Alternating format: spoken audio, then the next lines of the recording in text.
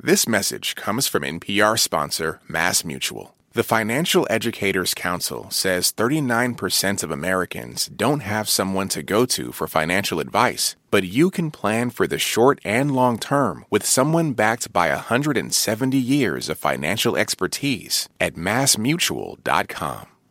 This is Fresh Air. I'm Terry Gross. What are the most devastating disease agents on the planet? Bacteria? Nope. Viruses? I learned in a new book that the answer is fungi and fungus-like pathogens. They're collectively the most devastating. The book is called Blight, Fungi and the Coming Pandemic by my guest, Emily Monison.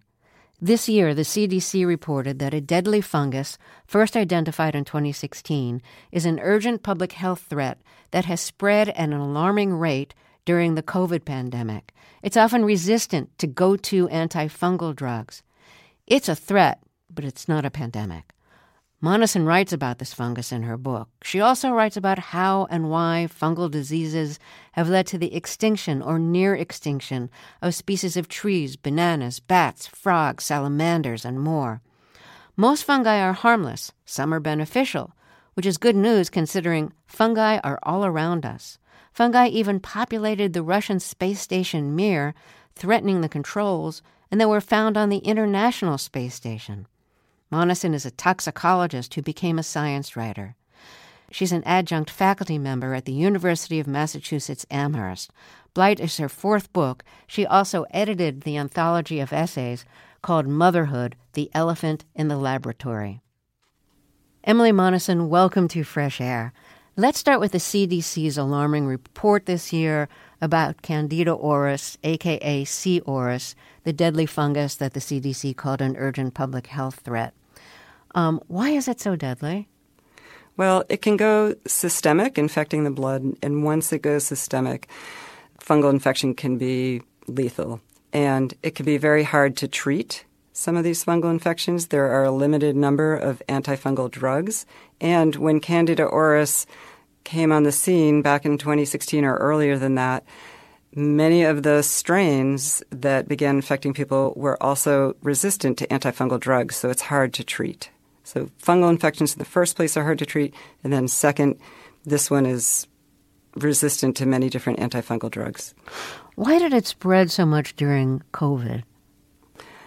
When the outbreak first happened, one of the things that really alarmed the medical community was that it seemed to, one, which is odd for fungus, be able to transmit from patient to patient or from surface to patient. So it seemed like there was a contact kind of transmission.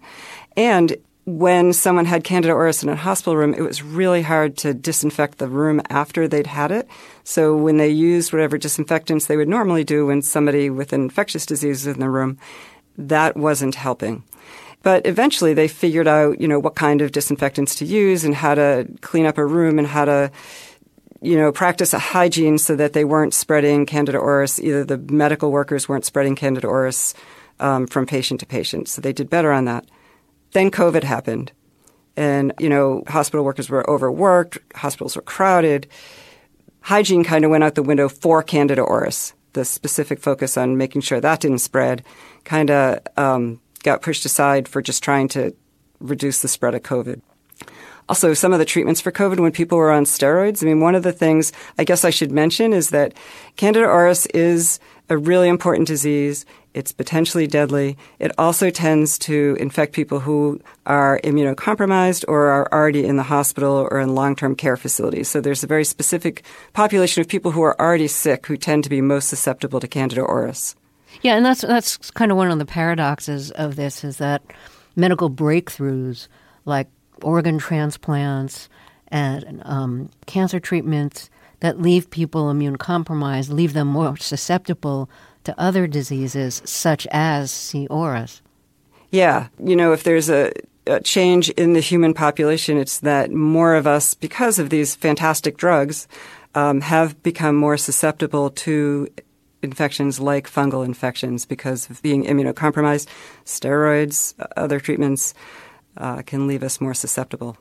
And it also opens the door to certain pathogens because they have a breeding ground.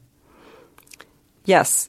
So in humans, fungal infections tend to be relatively rare compared to, in the beginning, you mentioned bacteria and viruses, and those are more important infectious diseases in the big picture. And there's a reason for this, that, we have defenses against fungal pathogens. One of them is our robust immune system. Another is our warm temperature. Fungi don't tend to like that. So, yes, when we change these things, we are more susceptible. Now, Candida, it will be familiar to a lot of people because Candida albicans causes vaginal infections known as yeast infections, and thrush, which is a fungal infection in the mouth. But that should not be confused with the Candida that we're talking about. That's right. Those two, they're very distant relatives. I should say Candida albicans, if it goes systemic, can also cause deadly infections. Thanks for that. Sorry. Now, pathogenic fungi are very resistant. Why are many fungal infections challenging to treat? To begin with, fungal cells are eukaryotes. That means that their cells are very much like our cells, unlike bacteria, which are prokaryotes. So they're a very distant class from us. And so when we develop antibiotics or things to kill them, or antifungals, you need antifungals that target parts of that fungus that are different from our cells. And so there aren't as many targets for a fungus, say, as there might be for a bacteria, because bacteria have targets that are very different from our cells. And I think most maybe, fungi develop protective coatings around themselves. They do have some protective coatings that help them hide from our immune system. They can grow as things called biofilms on top of each other. Other microbes can do this too. But also the other thing that makes them hard to treat is that because they're similarity to our cells, there aren't that many antifungal drugs. There aren't that many classes of antifungal drugs compared to antibacterial drugs. There are lots of different kinds of classes. And because fungi are microbes that reproduce rapidly, they can evolve resistance fairly quickly to those drugs. So here we have, it's hard to make drugs. There aren't a lot of drugs. And then once a fungus becomes resistant to those drugs, kind of out of luck there. Let me add one thing to that wonderful list, and that is many kinds of pathogenic fungi can live a long time without a host. In other words, they can live a long time outside the human body. This isn't necessarily true of C. auris. I'm not sure if it is or not, but it's true of some pathogenic fungi. How do they manage to live a long time without a body to feed on? Some of the other fungal pathogens that infect humans are reproduced by making spores. And spores can be, depending on the kind of spore, highly resilient. Depending on the fungus, they could live for, if you have a soil-borne fungus whose spores can infect us, like an aspergillus kind of fungus or the fungus that causes valley fever, those kinds of fungi produce spores, and spores can be, depending on the kind of spore type, highly resistant and resilient and live in the soil for days, weeks, months, depending on the fungus. In plants, there's a spore that can live for decades in the soil. So this can make them a very long-term problem and very difficult to sometimes avoid, like valley fever, which is, in the desert Southwest. It's a soil-borne fungus, and if the soil's disturbed, those spores are released, and they could potentially live a long time, and they can travel. You mentioned fungi typically don't like our body temperature, which makes us immune to a lot of fungi because they live in cooler temperatures than the average 98.6 of human bodies. But you're right that global warming might be changing it and that the fungi might be evolving to live in warmer climates. So tell us about the threat that this may pose and why? Yeah, so I interviewed a scientist, Arturo Casadevall, and he has been studying what he calls the mammalian fungal filter. So there's millions of fungal species. A very small proportion of them infect humans. It's believed that's because most of those fungi don't like our warm temperatures. He asked why is that, did that give us an advantage? And it seems that back in the day when the asteroid hit the Earth, why did mammals emerge as sort of the dominant species rather than reptiles? And his hypothesis is that at the time the asteroid hit, lots of things died. There was dead stuff everywhere. Fungi love dead stuff, so fungi bloomed. And apparently this is in the fossil record. There's spores. And because the fungi couldn't live in our warm temperatures, mammals weren't as affected by all the fungi that were around, but maybe the amphibians and reptiles that were around who live at colder temperatures or whose bodies are colder became infected. And so that this gave us an edge. So Candida auris, some scientists think, is one of the first fungal sort of outbreaks potentially caused by climate change. The thinking is that it's a yeast that was probably living out in the environment, couldn't infect us because it just couldn't live at our body temperature. As environmental temperatures warmed, it kind of evolved to just be able to be more comfortable in warmer temperatures. Eventually, it became more comfortable to live at what would be our body temperature. And so then it could begin to live in us and grow in us once we became in contact with it. And fungi they're highly evolvable because they live in the environment. They're highly reproductive, especially spore-forming fungi. Gives them a lot of opportunity to sort of evolve in response to a new pressure like warmer temperatures. So, there's plant and animal species that have become extinct or are threatened with extinction because of pathogenic fungi. One example are a kind of bat that is, they're known as little brown bats, and some of them live in your neighborhood. So let's start there since it's very close to home for you. What has killed so many of them? A fungal pathogen whose name, one of the few names that I will try to pronounce, is Pseudogymnoascus destructans, nicknamed PD. And it's a fungus that causes a disease in bats called white nose, only because when it was first discovered in the dead and dying bats, it appeared as a little puff of white fungus on the tip of the bat's nose. And it was one that we actually observed. We didn't see the disease in the neighborhood, but we actually observed the loss of the little brown bats in our neighborhood. Is there something about bats that have made them particularly vulnerable to this fungal infection? Yeah. So when I talked about humans having a high body temperature, all mammals have high body temperatures. And so typically fungal infections would also be relatively rare across mammals. So what is it about bats? Why are they being killed off by fungal pathogen? And it's because bats hibernate. And when they hibernate, it's amazing. Their body temperatures actually drop to the level of the cave temperatures in the winter. So they can be just a few degrees above freezing. And when that happens, everything slows down. Their breathing slows down to maybe, one breath every 15 minutes or something like that. Their immune system is probably also kind of suppressed or slowed.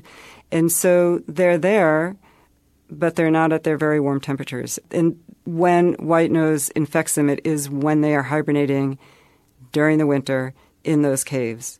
Scientists aren't totally sure about how the fungus is killing the bats, but one of the things they think is that it kind of rouses them from their hibernation or their torpor when they're down at these low temperatures, and that they wake more. They typically, I guess, would wake during a normal hibernation every once in a while to drink or pee or, flutter around a little bit, but then they'll go right back. But having the fungus causes this to happen more often. It might drain them of their energy. When they emerge in the spring and their body temperatures warm up, if you were to look for white nose in the bats that are in our local church in the winter, you probably wouldn't find it because the fungus can't live on them when they're at their warm temperatures. So they die off before emerging from hibernation or soon after? Yeah, that was how the disease was first detected. I think it was in the early spring when people went to the caves because they found dead bats outside of the cave. And then when scientists started to go at the end of the spring, they found just horrendous scenes of dead and dying bats with fungus just at the end of their hibernation period. So do you miss the bats in your neighborhood? We do miss the bats. We used to go down to the church where they were up near the attic, and you would just sit there at dusk and watch streams of bats coming out of the church. And it was just a beautiful sight. So we would watch the bats come out of the church, and then they weren't doing that so much. And, you know, when you sit in your backyard at night and you see them flitting about, you know that they're eating insects, and that's a good thing. So not seeing them is a little sad. We are seeing a few more now and then, and there's some hope that bats might be able to, some bats in populations of bats might be able to overcome white nose. So are the bats nesting in the church? They are roosting, yes. Roosting. So what's so cool is that what I learned is that those bats in the church, especially in the early spring or, you know, maybe early summer, they're usually female bats. It's a maternity roost, so they roost there, they have their young. And sometimes in the early part of the season when they're flying out, their young are clinging to them. So there's mother bats with babies clinging to them, flying around. So let's talk about the banana plagues. I like bananas a lot, and I'm really worried about them. So the bananas that we eat now that are exported to America are largely Cavendish bananas. And they replaced a previous breed of banana, a breed that had died off because of a fungal plague. A lot of the bananas are grown by giant fruit companies. What did the giant fruit companies did wrong that left the previous breed of banana, the one that preceded Cavendish, that was called Gros Michel, Gros Michel? So maybe it's pronounced Gros Michel and not Gros Michel, but... So what did the large banana growers do wrong that allowed this fungus to spread and make the Gros Michel bananas virtually extinct? I think one of the problems with the banana industry, which probably isn't unique to the banana industry, is the huge monocrops. So this is a soil-borne fungus, and it also spreads in the soil. So they grew huge monocrops, but bananas are also clones. And the way they grow them is they tend to take bananas are big herbs, and they'll have these shoots that come off, and they can just take the shoot and then plant it and make a new banana plant. So the plants are essentially clones of each other, so there's not a lot of genetic diversity in there. So you've got this huge monocrop of cloned plants. And so if you've got a fungus that can infect those plants, you've got a pretty happy fungus because it's got zillions of plants that it can infect. One of the problems today, so this one strain of fungus that impacted the Gros Michel called TR1. And so it was so bad that they couldn't grow those bananas anymore, and they switched to the Cavendish, as you mentioned. And then today there's a new strain called TR4 of this kind of fungus that's now infecting the Cavendish plants. And it's swept across banana plantations, and it's sort of like there's a writer that I quote in the book who basically says, you know, you could have seen this coming, but it's just they found a new banana, and so they just did what they were doing before, and now they're having the same problem as they had before. The entire industry is under threat from this fungus. One scientist who studies it has studied the movement and at first, you know, wondered about it's the way that they're just moving soil. They move plants, they move farm equipment, people move. They've got, you know, you can carry this soil-borne fungus around in your feet in the plant that's being moved and in the tread of tires. And so maybe that's how it's being moved around. But he now thinks that, you know, it can also spread if there's a flood or water in streams. Anything that will pick up soil could potentially spread this fungus. And so he's now thinking that, you know, while probably growers were maybe to blame for moving this fungus around in many cases, it might also be able to move around by forces that can't always be controlled. So it's a problem. So the biggest problem is the huge monocrop of a single kind of banana. And so one of the solutions from some of the scientists that I spoke to is maybe we need to diversify our diet and enjoy different kinds of bananas, just like we enjoy different kinds of apples. Because then some might be more resistant to certain kinds of fungi, and we don't have to worry about one whole crop of a single kind of banana being wiped out. So just in looking ahead, do you have any idea how long the Cavendish bananas will exist? So I have some scientists that say we're not going to not have bananas, but I think what he's saying is we might have some other kind of banana. I don't know how long. I do know that so far that disease hasn't hit Costa Rica. They're trying very hard to keep it out, but it has hit a lot of other places. But we do have still Cavendish bananas, so I don't know how bad it's been in those places where it's hit. In the very beginning, I mentioned a fungus whose spore can live for decades. That's one of the fungi whose spores can live for decades, the TR4 kind of fungus, the soil fungus. So once that fungus gets in the soil, then they either have to grow a different kind of banana or move where they're growing bananas. So it is a big problem. I don't know how long. Well, let me reintroduce you here. If you're just joining us, my guest is Emily Monison, author of the new book, Blight, Fungi and the Coming Pandemic. We'll talk more after a short break. I'm Terry Gross, and this is Fresh Air.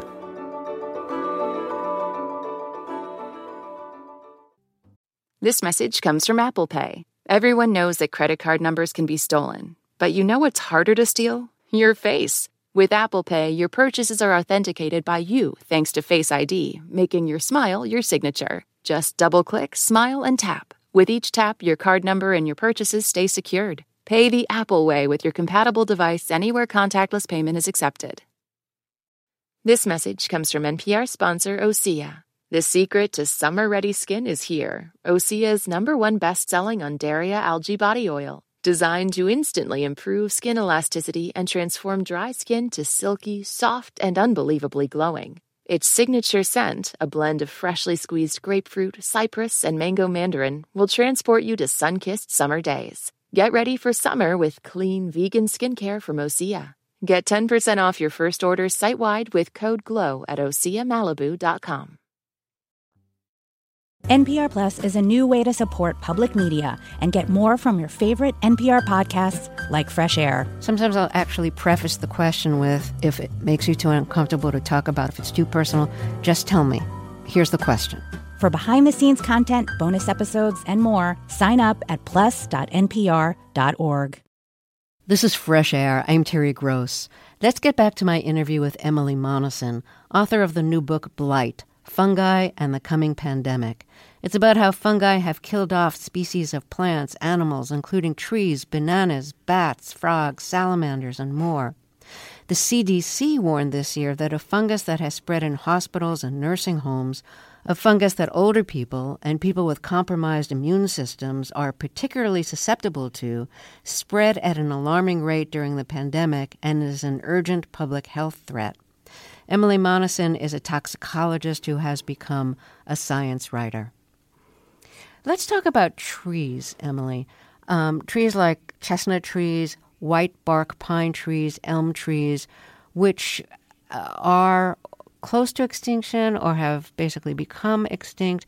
You point out in your book that, lots of streets are named after chestnut trees.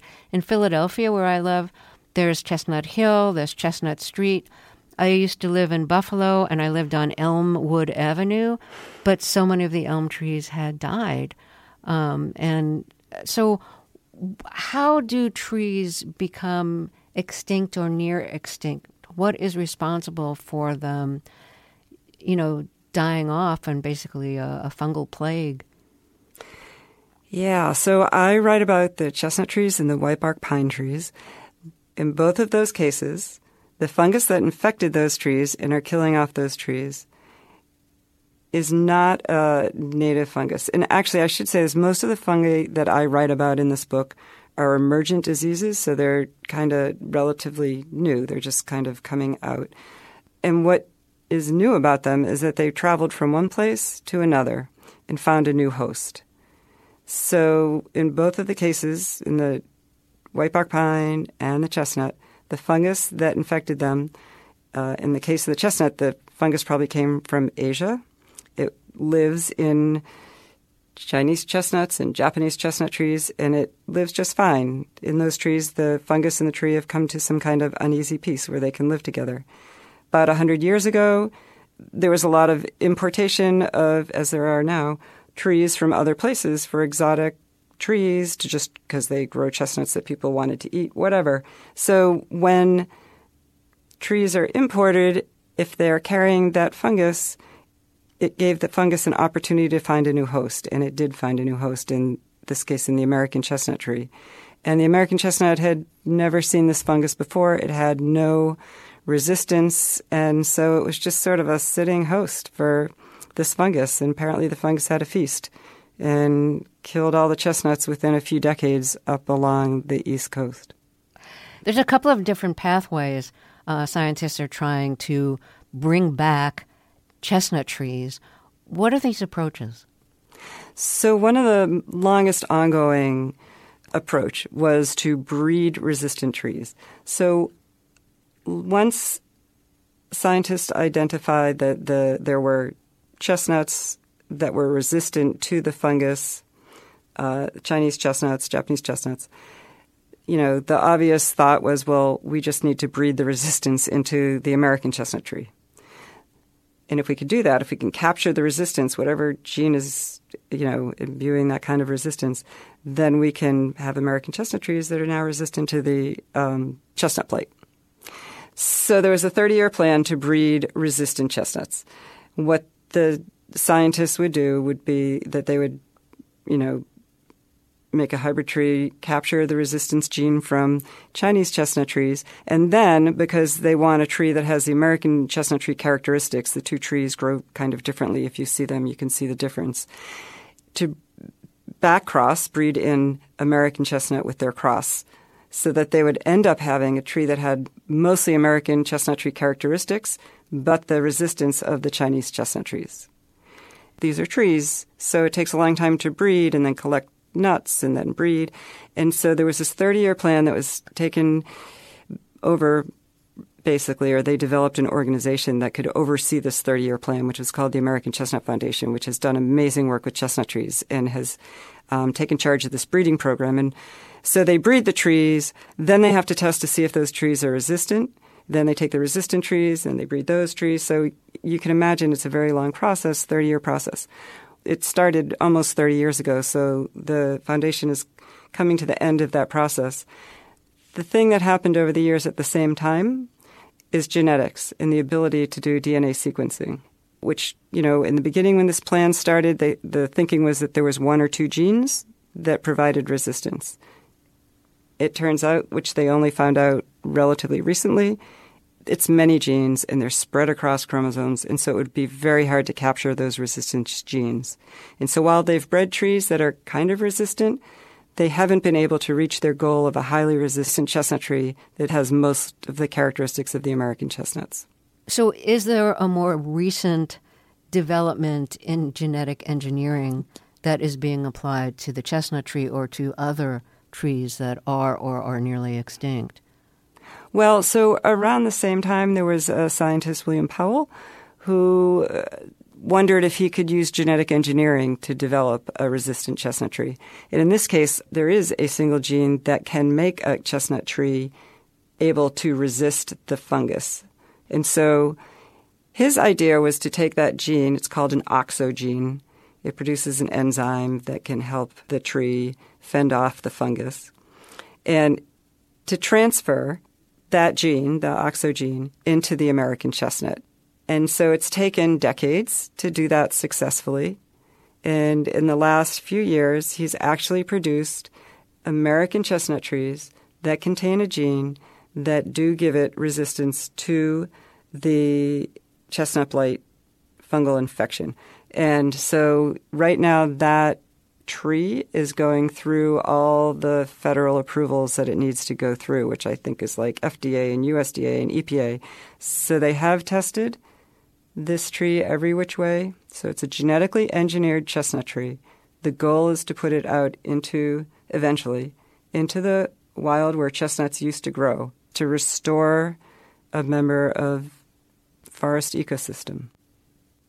Since so many of the fungi, the pathogenic fungi that have killed off, plants or animals, have come here from other countries, from importing animals or reptiles or trees.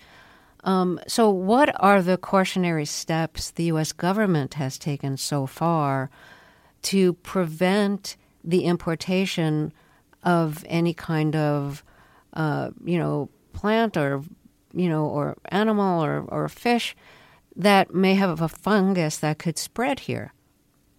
So there's a fairly long history of plant inspections, and I spoke to our U.S. national mycologist, which I thought was kind of interesting that we have a national mycologist. So she is our national fungus expert for plant pathogens. And her job is when plants come in, they get kind of a cursory inspection at the ports they come into. If there's a problem, there's some kind of fungal identifiers that take a closer look. And if they can't identify what's on those plants, they send a sample to her. This happens really quickly because these are plants and they can't hold them too long. Send them to her and she looks at them under the microscope and tries to identify them. And she often sees new things. And so so that is one way that there's been movement to protect plants in our country from incoming diseases. That said, she is overwhelmed, and there's only 2 national mycologists, I think, who are doing this sort of final, good look at a plant. So there is still a lot of potential for new pathogens to slip through even when they're doing this, but less than there was maybe 50, 60, 70 years ago. For animals, it's a little bit different. There is no national mycologist kind of position for animals that come into our country, and we import them for various reasons by the many millions. So it's a huge industry, and one part of that industry is the pet trade. So pets, importing animals for pets is a big deal. And I write about the frog-killing fungus, a fungus called BD, which has killed frogs around the world. It was believed to be spread through the animal trade. And so the scientists, and that's one of the most catastrophic. So when, talk about a fungal pandemic in animals or a panzootic, which technically this is because it's killing animals, the frog-killing fungus is sort of the poster example of how catastrophic fungi can be because it's killed off dozens of whole species driven into extinction. So that was thought to be caused by the animal trade. And so one of the things that's happened over the years is that it has a cousin that's called BD. There's a similar fungus that's called B-sal because it infects salamanders. And in the last decade or so, it's been killing off salamanders in Europe. So the scientists here who studied BD are terrified that if that salamander-killing fungus comes here, it will just take off. And we have some real hot spots for salamander diversity here, and so especially in the Appalachians, I think. And so it's a real concern. We've talked about pathogenic fungi. Let's talk about good guy fungi for a second, because most fungi are not harmful. So let's briefly talk about what they're good for. First of all, you say, fungi decompose things that are dead or dying, and without fungus, we'd be surrounded by the dead, and there'd be no room for the living. That brought quite a picture to my mind. Can you elaborate on that? Well, yeah, they are the major decomposers of the planet, along with there are other organisms that do that. But imagine when you walk through the woods and you see those logs decomposing and then you dig into them and you see the mycelia of fungus. There are fungal shrouds that people have made to bury people in. I mean, they are major important decomposers. And what they do when they're decomposing, not only are they getting rid of a lot of the dead things, they're actually kind of turning the nutrients that are captured in those dead bodies, a plant, an animal, back into nutrients so that other animals can use those nutrients. So they're very important in recycling the nutrients of the world. And there's also penicillin, which comes from a mold. Yeah, and they provide us with antibiotics. Fungi are releasing chemicals, which people know.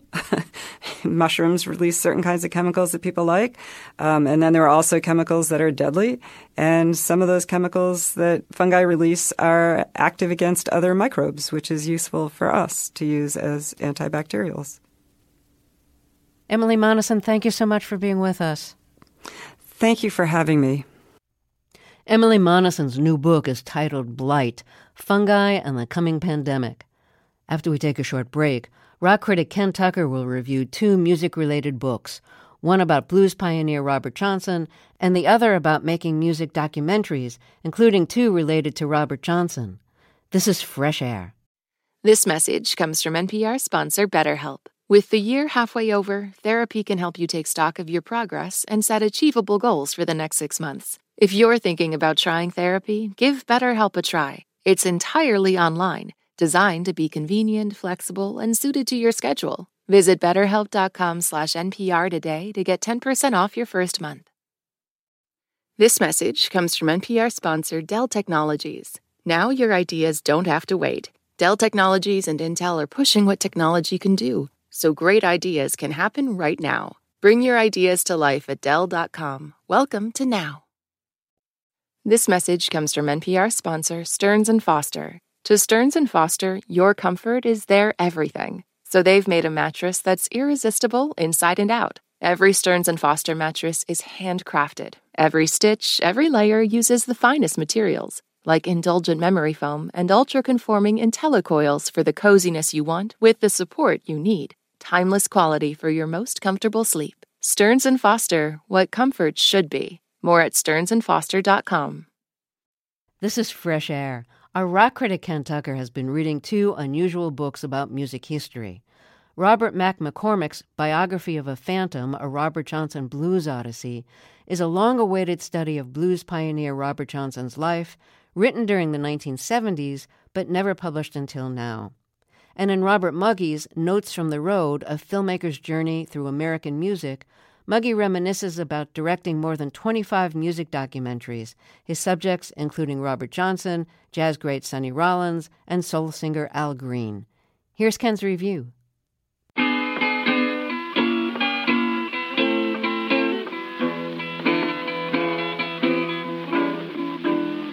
I got to keep moving, I got to keep moving.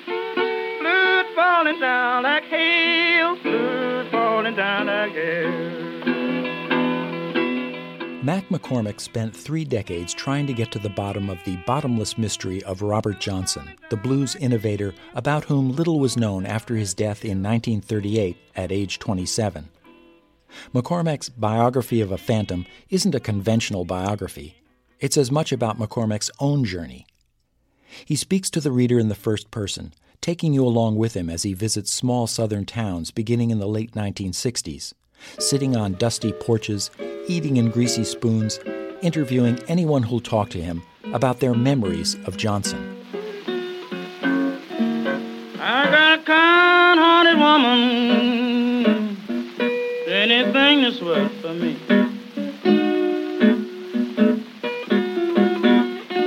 I got a kind-hearted woman, anything that's worth for me.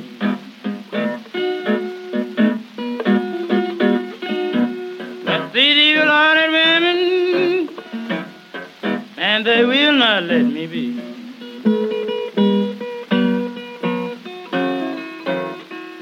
In part because McCormick kept tinkering with the manuscript until he died in 2015 at age 85, his work wasn't published until now and has been superseded in simple research by a couple of more recent biographies. But what they lack is something important: the feel, the atmosphere of McCormick's so-called Blues Odyssey. It's a completely engrossing exploration of the South, one that only elevates and deepens what Robert Johnson achieved as an iconoclastic musician who was said to have sold his soul to the devil for his mastery. McCormick's book also has the added gift of revealing how a great biography can be assembled.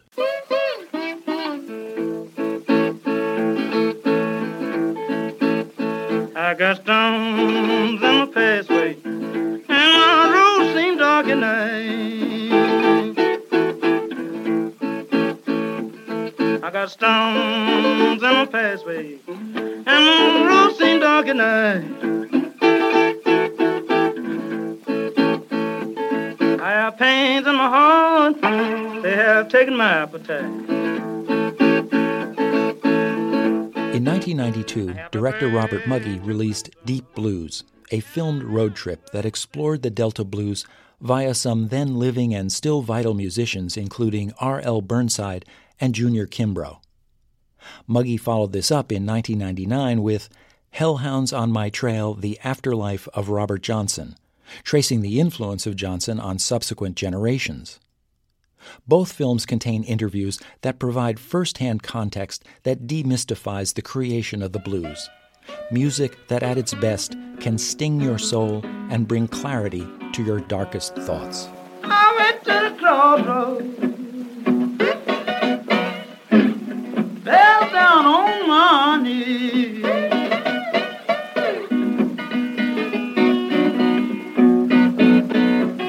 I went to the crossroads, fell down on my knees.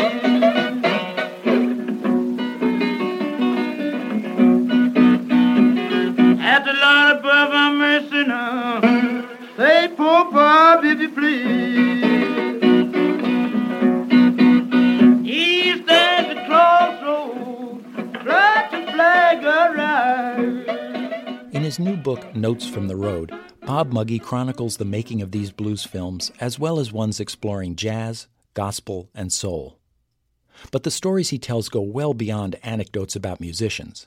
He opens up the whole world of documentary filmmaking, how they're financed, how they're recorded and edited. He relates startlingly honest stories about unscrupulous producers and difficult artists, never sparing himself for his own flaws or naivete. Notes from the Road is the best thing I've read about what it's like to direct films since Sidney Lumet's 1996 classic, Making Movies. One thing these two new books prove is that it's not only hard to carve out a career as a musician, it's hard to carve out a career as a professional appreciator of musicians. Mac McCormick as biographer and Robert Muggy as filmmaker suggest it's not just artists who have to occasionally make deals with the devil. Ken Tucker reviewed the books Notes from the Road by Robert Muggy and Biography of a Phantom, a Robert Johnson Blues Odyssey by Robert Mac McCormick. Next month, Smithsonian Records will be releasing a box set of blues music called Playing for the Man at the Door, field recordings from the collection of Mac McCormick, 1958 to 71. A new sequel to the series Justified premieres tomorrow. Like the original, it stars Timothy Oliphant. We'll hear our TV critic David Bianculli's review after we take a short break. This is Fresh Air. Climate change can feel scary. But Shortwave is all about empowering you with knowledge. We find hope in the ways people and governments are innovating and searching for solutions. And all the ways that different organisms are fighting to adapt to that climate future, too. Listen now to the Shortwave podcast from NPR. This message comes from NPR sponsor Shopify, the global commerce platform that helps you sell and show up exactly the way you want to. Customize your online store to your style. Sign up for a $1 per month trial period at shopify.com/NPR. This message comes from NPR sponsor BritBox, helping people discover a world of British TV, including new original drama Time, starring Jodie Whittaker, Tamara Lawrence, and Bella Ramsey, streaming at BritBox.com/NPR. This message comes from NPR sponsor Cook Unity, locally sourced chef-handcrafted meals delivered fresh to you. Hundreds of dishes to choose from. Experience chef-quality meals every week delivered right to your door. Go to cookunity.com/fresh or enter code FRESH before checkout for 50% off your first week. That's 50% off your first week by using code FRESH or going to cookunity.com/FRESH. This is Anne-Marie Baldonado from Fresh Air, and if you're a Fresh Air Plus supporter, you already heard our special extended interview between Terry Gross and our new Fresh Air co-host, Tanya Mosley. There is a sense that if you're talking to me about these very personal subjects and you want me to excavate, I need to know you have skin in the game. How are you letting me know that you're also coming to the table just as vulnerable? Fresh Air Plus supporters get access to special bonus episodes like this, archival deep dives, behind-the-scene looks, and more. Why don't you give it a try? Go to plus.npr.org. This is Fresh Air. After starring as an 1870s Western lawman in HBO's Deadwood, Timothy Oliphant played a modern-day marshal in the FX drama series Justified. That show, based on writer Elmore Leonard's character, the quick-tempered, fast-shooting Raylan Givens, ran from 2010 to 2015. But now, the actor, the character, and the series are back in a new 8-part FX sequel called Justified, City Primeval. It premieres tomorrow on FX. Our TV critic David Bianculli has this review.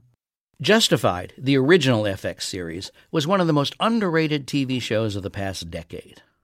Graham Yost, who brought Elmore Leonard's vision and characters to television, did a great job with every aspect of the adaptation. The various writers and directors were electrifyingly original, and the stars and guest stars, from Walton Goggins to Margot Martindale, played at the highest possible level. This new sequel, called Justified City Primeval, is developed for TV by Justified veterans Dave Andron and Michael Dinner. And once again, it showcases what Justified did and still does best. It takes colorful and volatile characters, well-matched and equally unpredictable, and pits them against each other. FX launches this 8-part sequel with a double feature consisting of the first 2 episodes. And if you watch them both, you'll witness the raw energy that Justified is capable of unleashing. And it's a daring high-wire adaptation, a bold gamble that works only because this team knows the character of Raylan Givens, played magnetically by Timothy Oliphant, so well. In Elmore Leonard's original City Primeval novel, U.S. Marshal Raylan Givens isn't even in it. The killer at the center of the story, Clement Mansell, is the same. But in the book, the hero is a detective named Raymond Cruz. But for TV, Cruz is demoted to a minor supporting character, and a plot twist early on finds a way to insert Raylan into the action and into the city of Detroit, along with his now teenage daughter Willa, who figures in the story early on.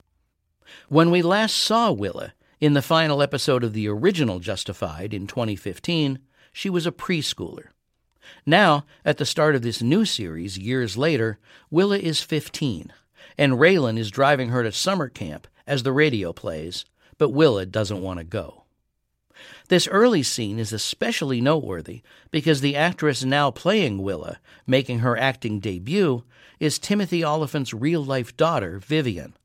And just like her dad, she plays her role impressively without any artifice whatsoever. Don't know a thing. Can we pull over at the next rest stop? You sound like every fugitive I ever transported. Stalling, pleading, looking for their chance to give me a slip out the bathroom window. Please, you're shipping me off to, might as well be a prison. Website made it look quite pleasant. They won't let you leave. And they take your phone. Sounds like heaven. Mm-hmm. You lost an hour without your phone. How else did you get the call? What call? Your call? All you do is text. You barely do that anymore. Not my call, the call. Come on, Dad, I don't want to do this. I'm guessing you'll think about that next time you consider punching a girl in the face. I barely touched her. You broke her nose. She deserved it. That happens to open this drama. And Justified City Primeval has nothing but memorable performances and characters ahead. Central to this particular story are Mansell the elusive killer, played by Boyd Holbrook, and Carolyn Wilder, the defense lawyer who has represented him in the past and helped him avoid prison. She's played by Anjanou Ellis from Lovecraft Country and King Richard. And when the three of them meet in episode 2, the tone is quiet, but the tension is high. Raylan, suspecting Mansell of a recent crime involving a local judge, confronts him in the lawyer's office. Mansell starts mouthing off to Raylan until she stops him cold. Not another word unless I ask you a question. Can I ask him a question? What is it? Was he driving around a Range Rover last night? License number 8? He's not going to answer that. No, go on. I want to hear how you're going to lay the judge out. Not another word. He's dying. You got this idea of what happened to the judge. You just can't get nobody to what's the word? Corroborate it. Corroborate. Hang around courtrooms and county jails. You learn some words, don't you? Yeah, you learn a few things about lawmen, too. This ought to be good. Only 2 kinds of guys out in the street chasing bad guys at your age. Ones who got passed over for the big chair, and the ones that just love it so much they're going to have to be dragged off. Only question is, will they be breathing when it happens? Other major players include Vondie Curtis Hall and Adelaide Clemens as two of Manzel's associates. And smaller parts, served up like little treats, are played by David Cross, Terry Kinney, and other familiar faces viewers should discover for themselves. And you'll be delighted when you do. I had forgotten how much I loved and missed Justified, but this new miniseries sequel brings it all back home. The 2 installments shown as the premiere conclude with one of this year's best and most tense TV scenes. And the overall ending of this miniseries, when it finally arrives, is so tantalizing. The thought of FX making even more installments is entirely and inarguably justified. David Bianculli is a professor of television studies at Rowan University. He reviewed the new series Justified, City Primeval. It premieres tomorrow on FX. Tomorrow on Fresh Air, we'll hear from the star of Justified and Justified City Primeval, Timothy Oliphant. He recorded the interview last week before the actors went out on strike. I hope you'll join us. Our interviews and reviews are produced and edited by Amy Salat, Phyllis Myers, Sam Brigger, Lauren Krenzel, Heidi Saman, Anne-Marie Baldonado, Teresa Madden, Thea Challoner, Seth Kelly, and Susan Yakundi. Our digital media producer is Molly Seavey-Nesper. Roberta Shorrock directs the show. Our co-host is Tanya Mosley. I'm Terry Gross. This message comes from NPR sponsor Capital One. Capital One offers checking accounts with no fees or minimums and no overdraft fees. That's banking reimagined. What's in your wallet? Terms apply. See CapitalOne.com/bank. Capital One N.A., member FDIC. Support for NPR and the following message come from Rosetta Stone, the perfect app to achieve your language learning goals no matter how busy your schedule gets. It's designed to maximize study time with immersive 10-minute lessons and audio practice for your commute. Plus, tailor your learning plan for specific objectives like travel. Get Rosetta Stone's lifetime membership for 50% off and unlimited access to 25 language courses. Learn more at rosettastone.com/NPR.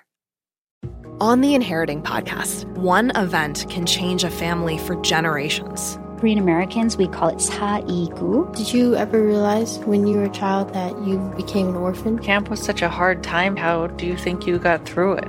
Listen to Inheriting, our new podcast about Asian American and Pacific Islander families from LAist Studios and the NPR Network, wherever you get your podcasts.